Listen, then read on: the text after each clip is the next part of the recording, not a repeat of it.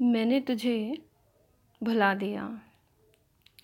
मैंने तो तुझे है भुला दिया, तेरी हर याद को अपने ज़हन से है मिटा दिया।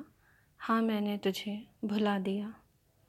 तेरे लिखे हर ख़त को जला चुकी हूँ मैं, तेरा हर गिफ्ट भी घर से हटा चुकी हूँ मैं।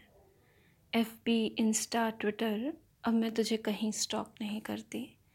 FB, इंस्टा, ट्विटर अब मैं तुझे कहीं स्टॉक नहीं करती। और ख़ुद से कह दिया है मैंने कि अब मैं तुझसे प्यार नहीं करती। फिर भी न जाने क्यों तेरी याद आ ही जाती है, और चेतना को अवचेतन की गूंज हरा सी जाती है। तेरे यादों की न जाने कैसे वो एक पिक्चर बनाती है, बिना म्यूज़िक बिना साउंड कि न जाने कितने तराने वो सुना ही जाती है।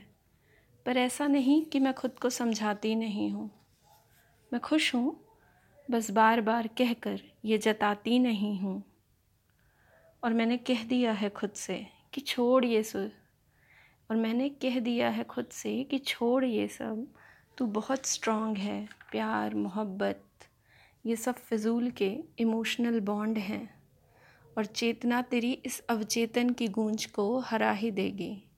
और बात मेरी मान, तू एक दिन उसे भुला ही देगी। फिर न जाने कहाँ से जो बाटी थी एक प्याले में, वो चाय याद आ जाती है। मेरी मुस्कुराहट देखकर जो निकली थी तेरे मुंह से, वो हाय याद आ जाती है।